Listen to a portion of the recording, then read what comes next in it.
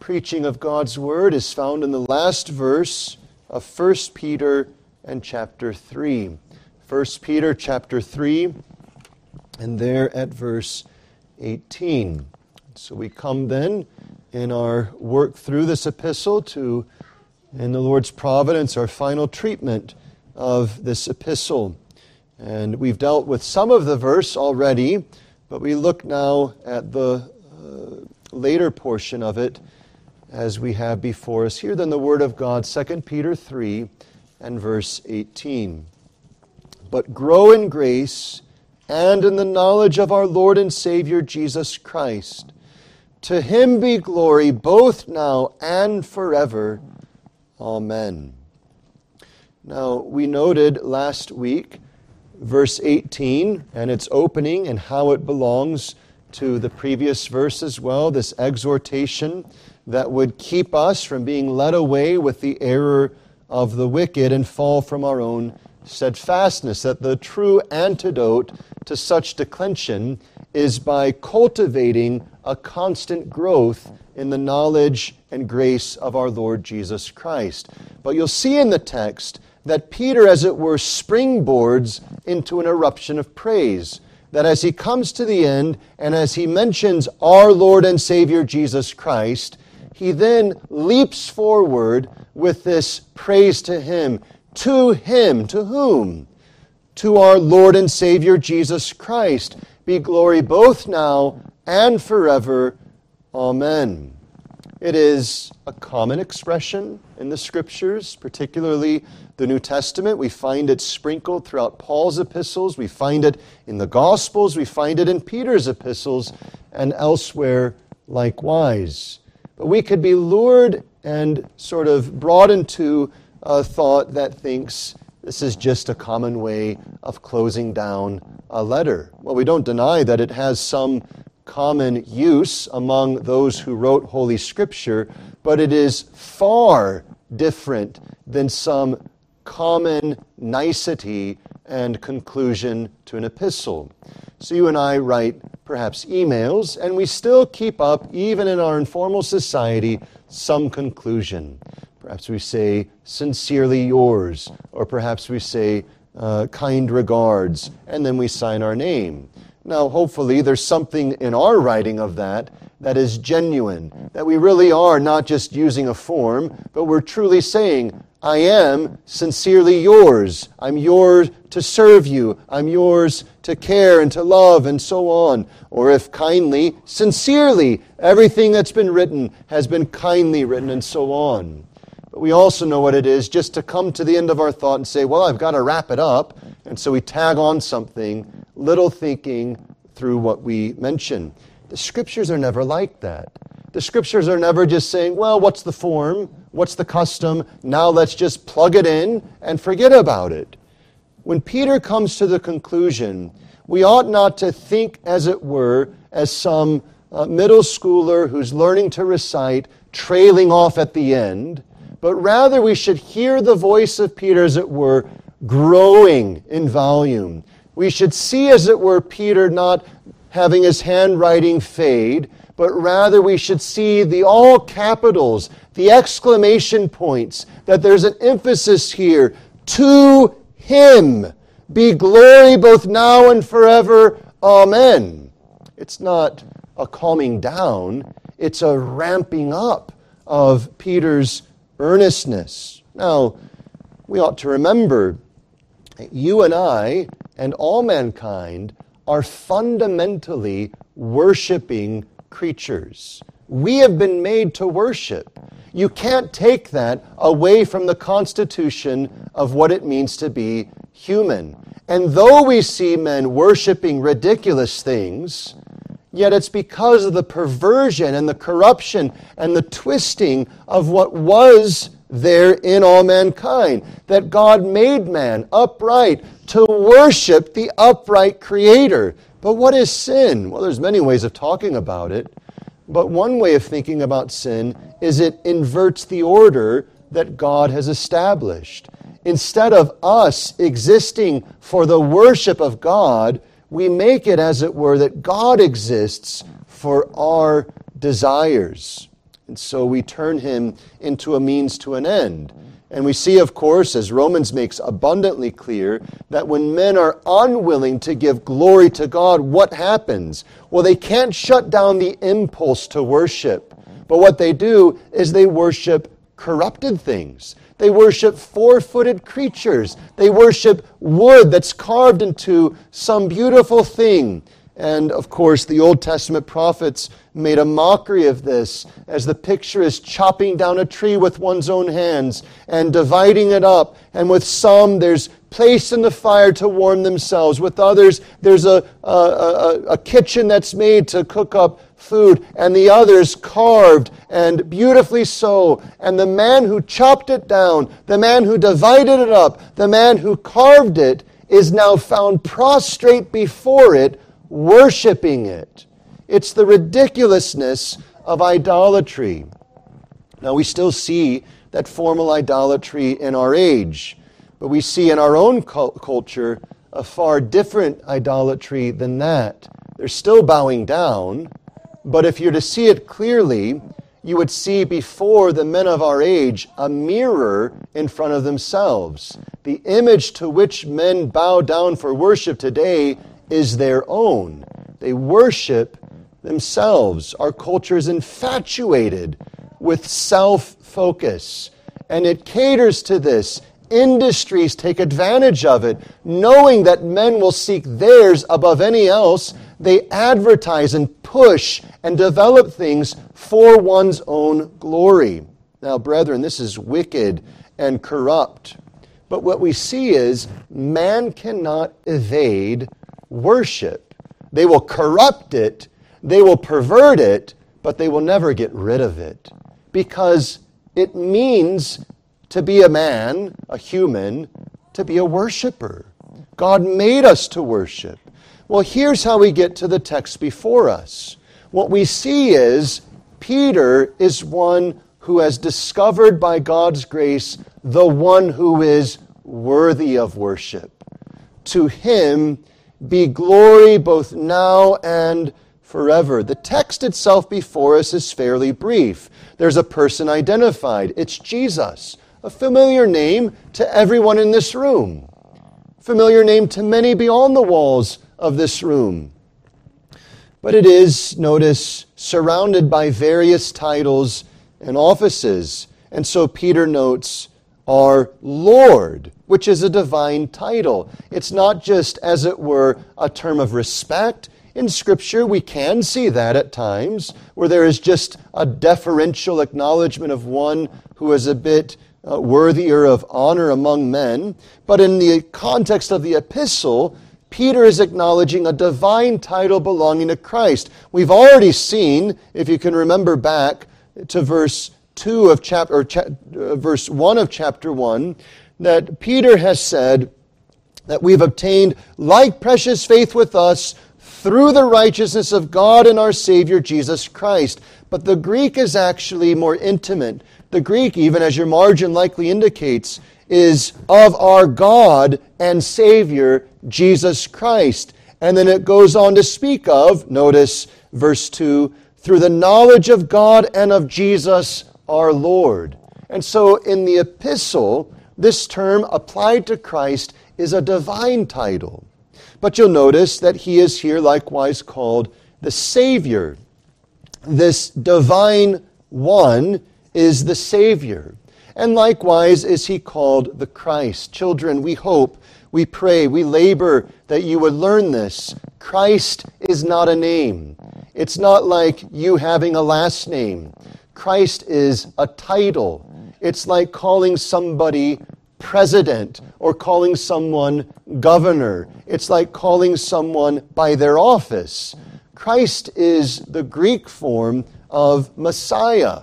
It is the anointed one. And so what we have before us is our Lord, the divine King, the Savior, Jesus, the Messiah. And the word Messiah and the word Christ both have to do with one who is anointed.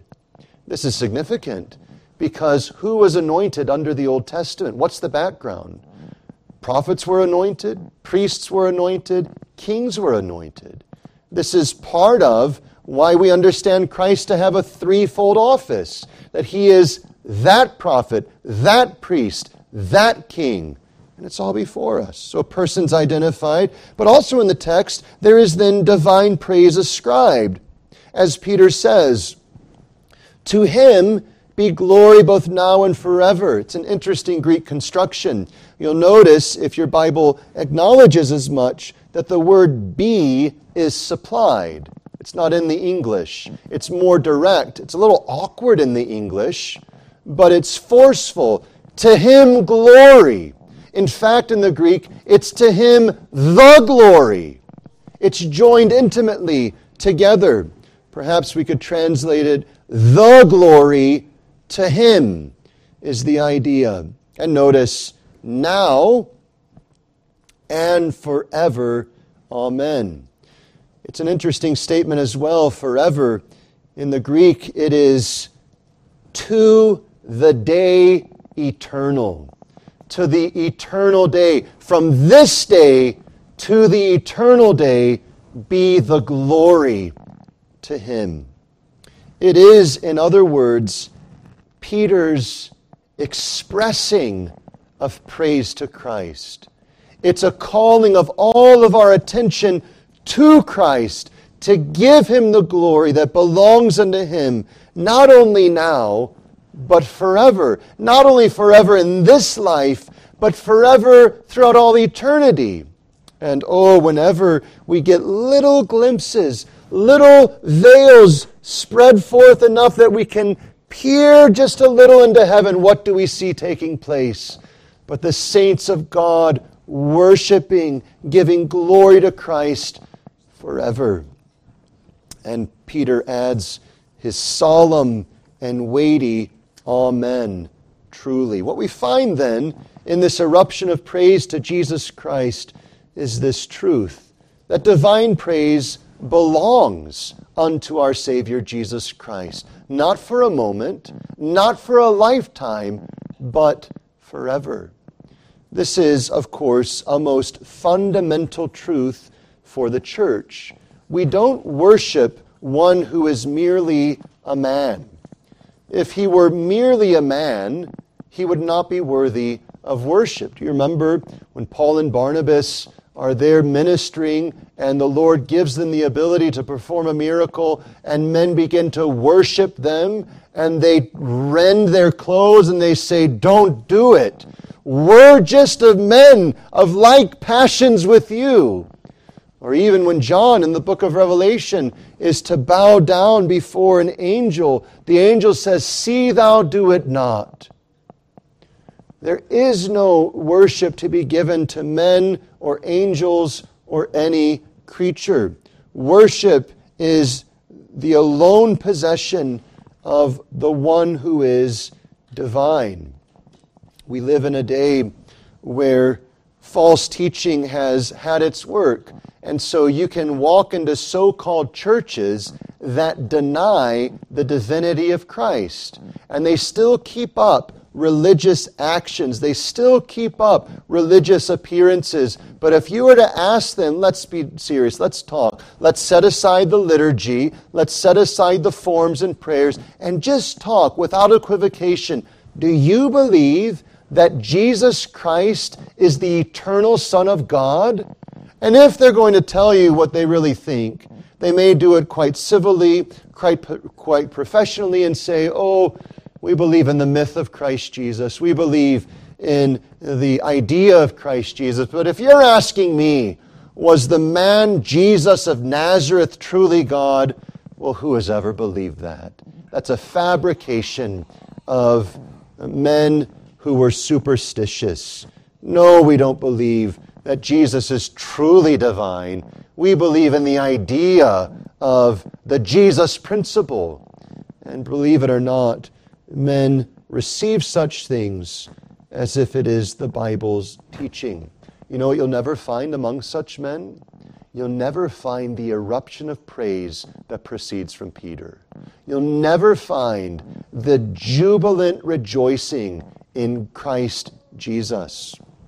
It's interesting that in certain days there were those who were considered enthusiasts because they would cast off the liturgies of stale, forced rituals in order to rejoicingly worship the Lord Jesus Christ. We're not talking about those who in other ages were considered enthusiasts, running around naked and doing all of their ridiculous antics in the supposed name of liberty of worship. We're speaking rather of those who with sincerity of heart and with all due decorum, doing all things in order according to God's word, did nonetheless offer unto God joyous praise. Why is that the case with believers? It's because they have a reason for joyous praise. The world doesn't.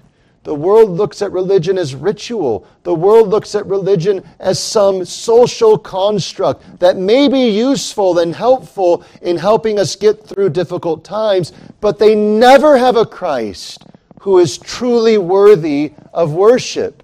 But if they were to read the Bible and see the teaching, they would see that one is held forth to them who is truly worthy of worship.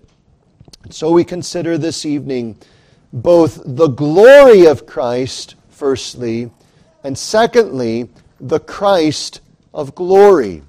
Firstly, the glory of Christ, and secondly, the Christ of glory. Firstly, then, the glory of Christ, by which we look at what is this glory that Peter mentions.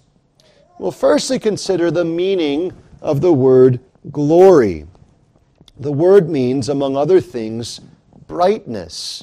It means something that is brilliant. It means something that outshines others. And throughout the Scriptures, what do we see again and again? But that it's applied to God, the glory of God, the glory due to God.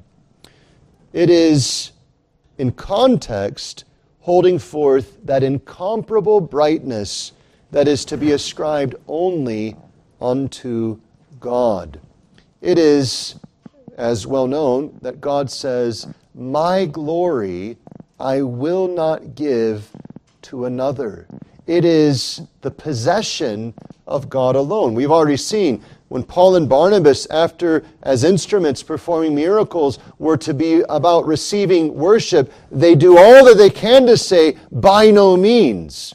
When an angel of heaven is giving, as it were, delivering unto John the revelation from God, and John, overwhelmed by this, would bow down, he says, "Do it not." Why? Because holy men and holy angels know they have no comparison to the Holy One. There is one who is holy, one who is worthy of praise. This is the sort of background of what Christ is dealing with when he says to one who comes to him and says, "Good master," and he says, "Why do you call me good? Don't you know there's only one good, and that is God?" He's not denying that he himself is God, but he's challenging this one to consider the words he's spoken and to consider if he really intends to ascribe them unto himself as the divine one. It's an interesting way of thinking of it. The idea that it's exclusively God's has some indication that he alone possesses that brightness, that brilliance, that glory that so outshines every other one. You can see this in different ways in the Scripture. Remember when Isaiah sees the Lord high and lifted up? Who else does he see? Well, he sees angels. That's significant. Every time in the Scriptures that an angel appears, there's an overwhelming sense of their own holiness by men. Men fall down. Men cower in the presence of angels.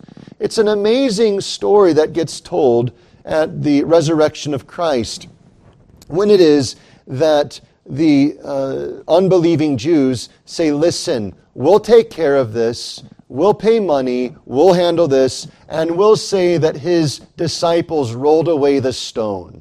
How unbelievable is that?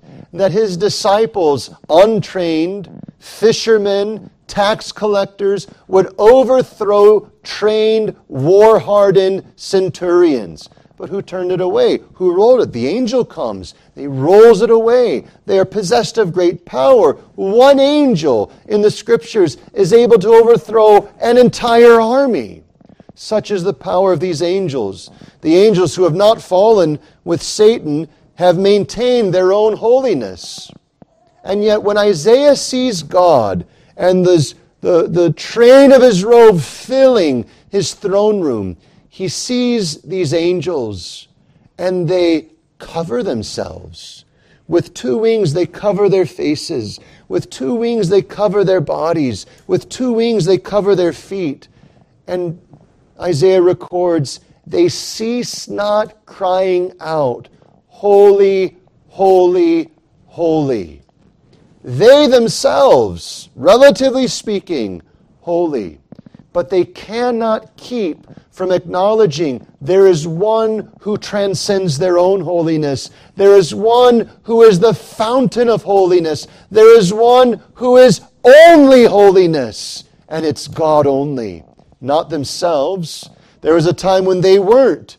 And the only way that they are counted holy is because God has made them holy. The only way they have preserved their holiness is because God ordained that they should keep it. But with God, He possesses it all of Himself. And so it is that His glory is the only true glory. Nothing else, in the strictest terms, is glorious as God is glorious. It's an interesting thing to consider in the book of Revelation, in chapter 21, when it speaks of heaven and the heavenly city that is to descend out of heaven and so on, that there in Revelation 21 we find it written there at verse 23. John says, I saw no temple therein, for the Lord God Almighty and the Lamb are the temple of it. And the city had no need of the sun, neither of the moon to shine in it. For the glory of God did lighten it, and the Lamb is the light thereof. Think of that. The glory of God did lighten it, and the Lamb is the light thereof. There's something being communicated to us of the glory of God shining in, by, and through the Lamb, Jesus Christ. There's much here beyond our ability to comprehend. There's a little glimpse of it on the Mount of Transfiguration. Do you remember? There, the disciples, 3 of them join with Christ by His call, and the cloud descends, and the scene of Sinai, as it were, takes place again, and a voice is heard saying, "This is my beloved Son." And it speaks of Christ transfigured in glory. A little outletting of something of His glory perceived. And those disciples, overwhelmed by it, do fall on their faces. And Peter, as it says, not knowing what to say, says, "It is good that we are here. Let us build 3 tabernacles, one for you, one for Moses, one for Elijah." Oh, whatever his instincts were, however misaligned and so on, there was something that was there, that was rightly there. There's worship belonging unto you. Your glory has just been, as it were, leaked out. And what can I do but praise your name? He's never seen anything like it. And oh, brethren, how can we even begin to consider what you shall see on the last day when Christ descends in glory? Belongs to Him alone. We'll notice as well in the glory of Christ what it means to express His glory. Christ, of course, Himself possesses essential glory. There's nothing that can be added to His glory. There's nothing that can be taken away from His glory. He is glorious. However, notice here Peter says, to Him the glory. There's something being directed to Him. What does this mean? Well, it's an expression acknowledging the truth. It is, as it were, acknowledging the glory that is His and ascribing it to Him publicly. This glory is His. It is to be ascribed to Him now and till and through the eternal day, the day of the ages. It's never to cease. That's a significant claim. He possesses this glory, and the glory is to be acknowledged of Him forever. It's not just a passing trend. It's not a cultural moment. It's not a generational relevant matter. It is rather an everlasting truth regarding Christ. The glory is to Him and for Him forever. Think of how it is in the first commandment. Thou shalt have no other gods before me. Peter is either guilty of idolatry or, which the Bible, of course, here indicates, is directing our attention to the one who is truly God. So think of this for a moment. The people who sort of make this claim in a variety of ways and say, well, we don't believe that Jesus was divine, but we do believe that there are religious principles in the Bible that are helpful for us. Think of the incompatibility of that claim. Because fundamentally, the apostles are ascribing divine worship to the Lord Jesus Christ.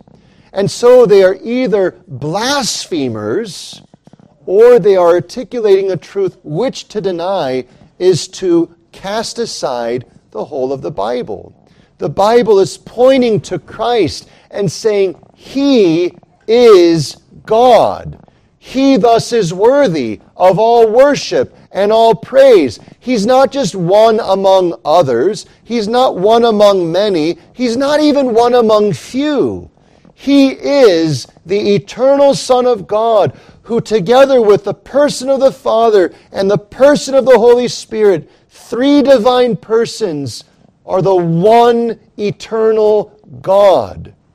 And so Peter is articulating a truth. We have come to see the one who is divine. This is an interesting thought to consider for a moment. Sometimes we think, how is it that I can stir up my soul to worship God more fervently? And so we go and we search the libraries, we search bookshops, and we search online. We ask people for books about worship. And there's a need for that, particularly in our day. What is right worship? What is pure worship? All of that's needed. But if it is that we're asking, how is it that my soul may be quickened to worship God more earnestly? We actually have to start with this. Who is it that we're worshiping? Because until we realize who it is we're worshiping, our souls will never be stirred, not even a little bit, regardless of how fine and carefully established the principles of worship are, regardless how right and pure the ordinances are. If we don't see God, the triune God, Father, Son, and Spirit, the one eternal God, as fundamentally worthy of worship, we can have the purest ordinances, the truest administration of the same, and our hearts will be dead because we are not stirred by the glory of the one who is worthy of worship. If you wish to see your worship grow, advance, and mature, you must come to see the incomparable glory of the one to whom worship is due. That's why Peter is here expressing his praise to Christ. Notice in Isaiah chapter 42 a beautiful expression of the same, this divinely, of course, given. We see at verse 8 that God says, I am the Lord, I am Jehovah, that is my name. My glory will I not give to another, neither my praise to graven images. But notice in context, how does the chapter open? Behold my servant, whom I uphold, mine elect, in whom my soul delighteth. I have put my Spirit upon him. He shall bring forth judgment to the Gentiles. And on it goes, speaking of the Lord Jesus Christ. The glory of God belongs to the Son of God, who himself is God. But more on that later. So it's an expression of truth. It's acknowledging the glory that belongs to Christ. It's not fabricating something. It's not adding something. It's ascribing what it is. We see this in negative ways. If someone commits a crime, there's a quick description asked of him. Well, how tall was he? How old did he look? And so on. And if they know the identity, they're able to rattle off many things. He's 6'2" and weighs 185 pounds, and he's right-handed. He has a tattoo on his forearm, and they're describing things about this person. Well, this is far from any criminal expression. This is rather an ascribing of that which belongs to Christ himself. He is that glorious one. In the Psalms we sing of the King of glory. Who is this that ascends up into heaven? The King of glory, Jesus Christ. But likewise, the glory of Christ here before us is not only an expression of truth, as in some dry and monotone way, it is also an expression of ardent worship. And so Peter is, as it were, expressing from his soul that's erupting from him. It's akin to what we sang earlier this service from Psalm 45. How is it the psalmist expresses the same thing, but in noting, my heart is inditing a good matter. And this word inditing is a word that means boils over. It's bubbling up. Children, have you ever watched water boil? Have you ever seen your mom or dad put something on the stove? They turn on the heat, and after time you start to see this bubble and that bubble, and it starts a rolling boil. The heat, the energy is causing this water to function now, to act differently. That's what's going on in the heart of the psalmist. His heart is having something impact him that he can't keep it back.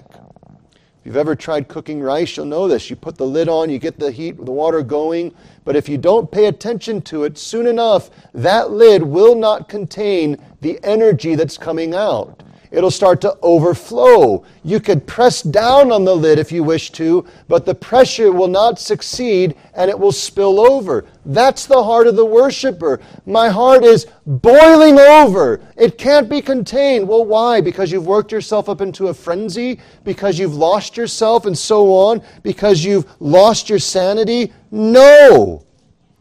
Because I speak of the things which I have made touching the King. My tongue is the pen of a ready writer. Thou art fairer than the children of men. There's none comparable to you. You exceed all. I can't contain myself because I've seen something of the incomparable majesty which belongs to you only.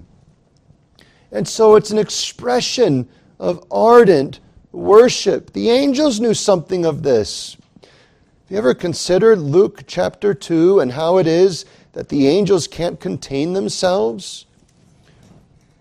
Luke chapter 2 and there at verse 14, here is they're announcing the truths of Christ Jesus.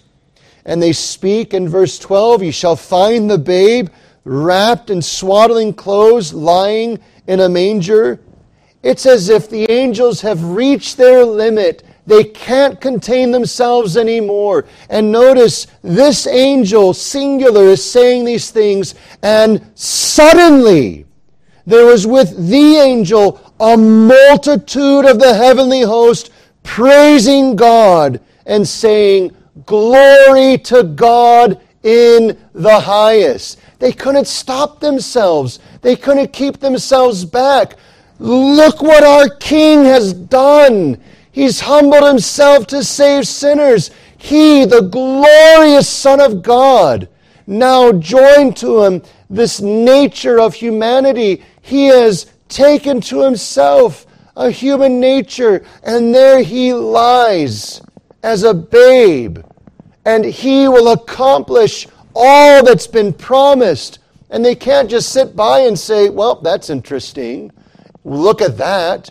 The heavens open, and the angels praise God. Glory to him. The world looks at it and says, what insanity. Praise God for a baby in a manger, in a feeding trough. This brings forth the praise of the angels. Well, notice the essence is the same with Peter. What does he do? He mentions our Lord and Savior, Jesus Christ, and instantly he erupts in praise. To him be glory, both now and forever. Thus, the glory of Christ, the divine glory ascribed with worship unto him. Secondly, the Christ of glory, the one who receives this, to whom it belongs. Notice there's much that we must abbreviate, but Peter gives us insight. Consider the person of Christ. No divine glory can or may be attributed to any but one who is divine himself. This is one of the reasons we have tremendous issue against the idolatry of those who would worship saints, of those who would worship Mary, and whatever their very inventive ways to, as it were, justify, well, it's not full worship. We say, listen, there's no worship that is to be given to creatures. There's none, because worship is the exclusive offering to God alone. And so notice in our text, his person is seen to be divine. The term Lord appears. He is that divine Son. So we've seen this as noted, 2 Peter 1, verse 1, the righteousness of God, or in the Greek, of our God and Savior Jesus Christ. We see it again in verse 11 of chapter 1, an entrance shall be ministered unto you abundantly into the everlasting kingdom of our Lord and Savior Jesus Christ. And we could see other instances here. Peter, throughout this epistle, though it's not, as it were, a doctrinal book on the divinity of Christ, is everywhere acknowledging that this Jesus is divine. Yes, fully man. Yes, truly man since the incarnation and ever since the incarnation. But truly and fully God. We see this confirmed again and again throughout the Scriptures. Well familiar to you is the opening of John's Gospel, when it is that of Christ it is said that in the beginning was the Word was with God, and the Word was God. There is a diversity of persons, and yet there is a unity of essence. Christ the Son is not the Father. Christ the Son is not the Spirit, but He is God. As the Father is God, as the Spirit is God, one God.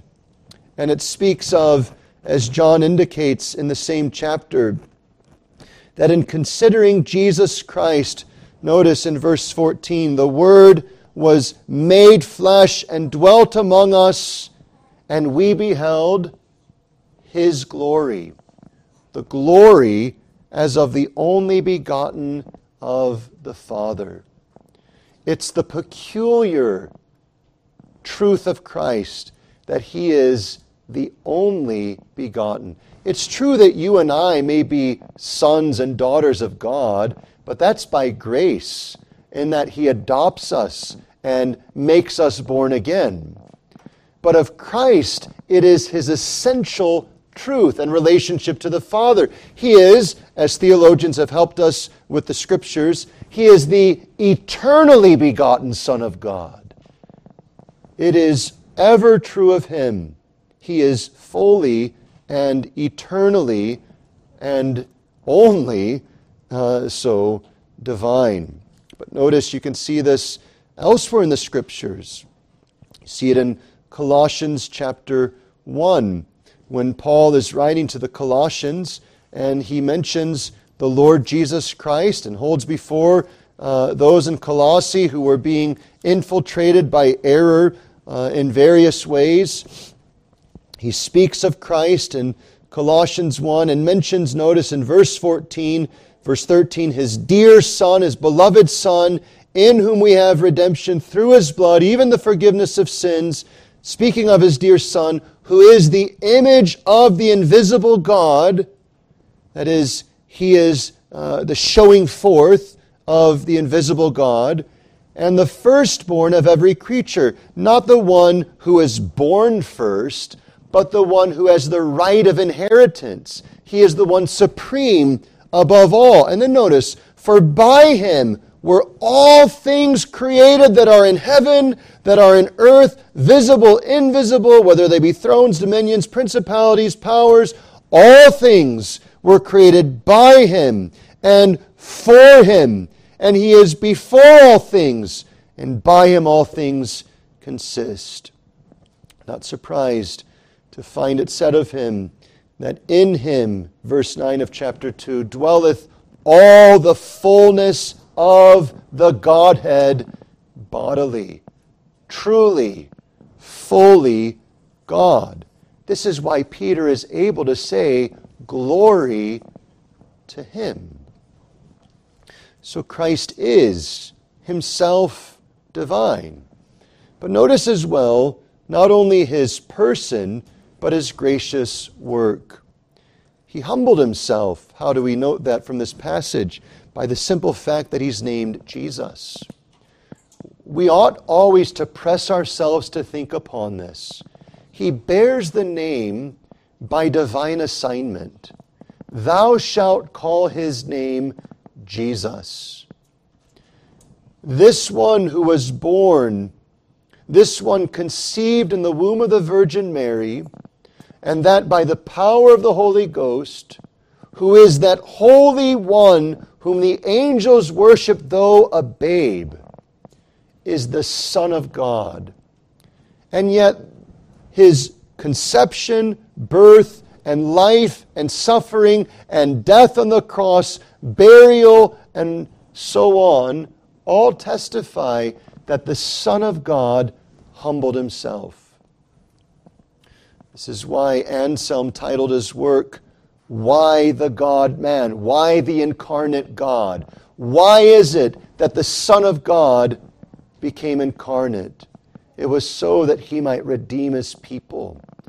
He is so named Jesus that he would save his people from their sins. Philippians 2 speaks of the humiliation of the Son of God, not speaking, as it were, merely of the shame cast upon him by wicked men, but his self-abasing pursuit that he would humble himself and take to himself the form of a servant. Oh, the wondrous grace of the glorious Son of God who humbled himself that he might save us. And we see him perfectly equipped to do so. He is the Christ, the Anointed One. He fulfills all the prophets. He fulfills all the priests. He fulfills all the kings, for he is that prophet and priest and king. The book of Hebrews makes much of this, that he is that anointed one who has been anointed to save. He's perfectly suited to save those who are in need of it. Oh, we could go on, but let us close with several applications. First, we ought to feel this quite significantly. If it's true that Jesus Christ is the divine Son of God, to whom glory belongs now and forever. There is solemn reproof to all and any who dare profane his name.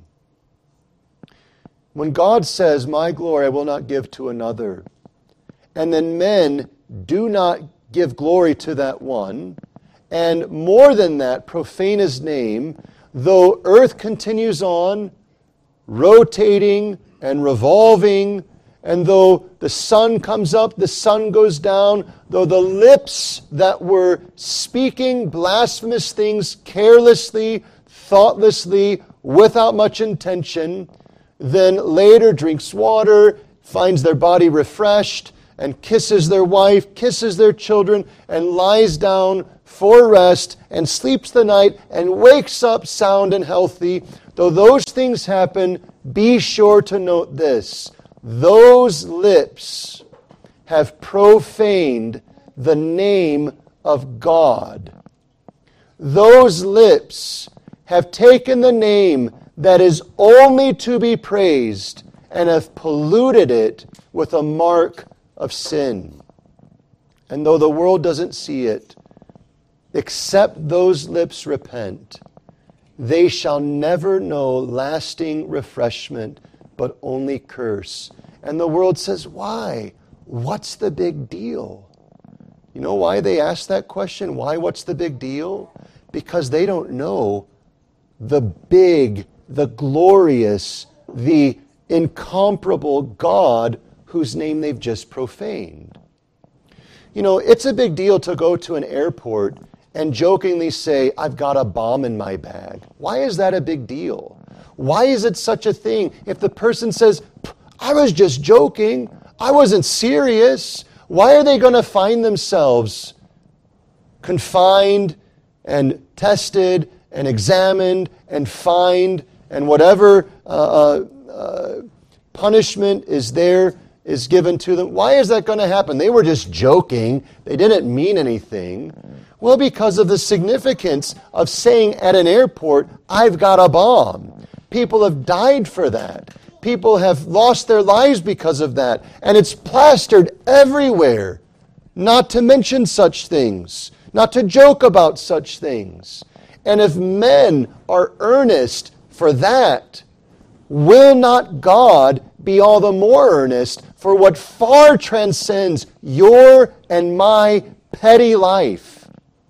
If the world is concerned, as it ought to be concerned, about the well-being and life of its citizens and travelers and so on, ought not God to be concerned about the only name that is worthy of glory?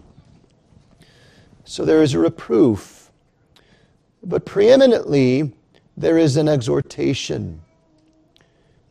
We are, with Peter and all others, to give, to acknowledge, to ascribe, to erupt in glorious praise to Christ. How shall we do so? Well, it begins not by just manufacturing it and sort of saying, I'm going to say the words, but it begins as Peter. We must know Christ. We must see that He is the divine Son of God, worthy of our praise. That He is indeed the glorious one to whom all glory is to be given. Compare Him with others.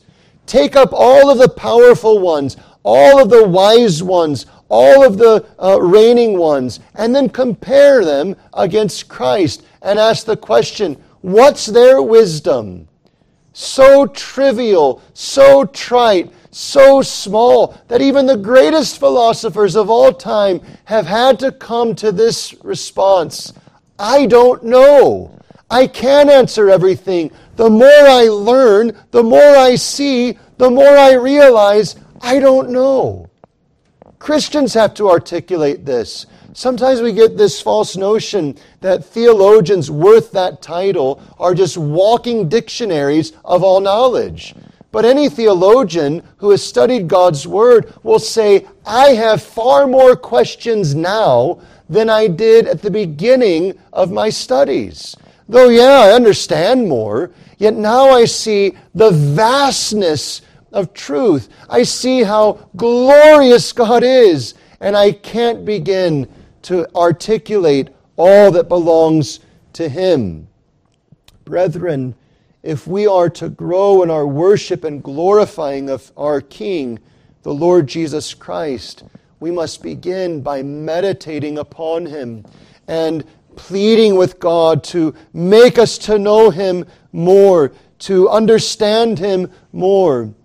John will testify of this in the next epistle when he says, look, what we've heard, what we've seen, what we've looked on, what our hands have handled of the word of life, that which we have seen and heard, declare we unto you. We had to learn it. We had to take it in, and now we're holding it forth to you. Brethren, there is no surer way to grow in giving glory to Christ than simply to come and get to know Him as He is revealed in the Scriptures.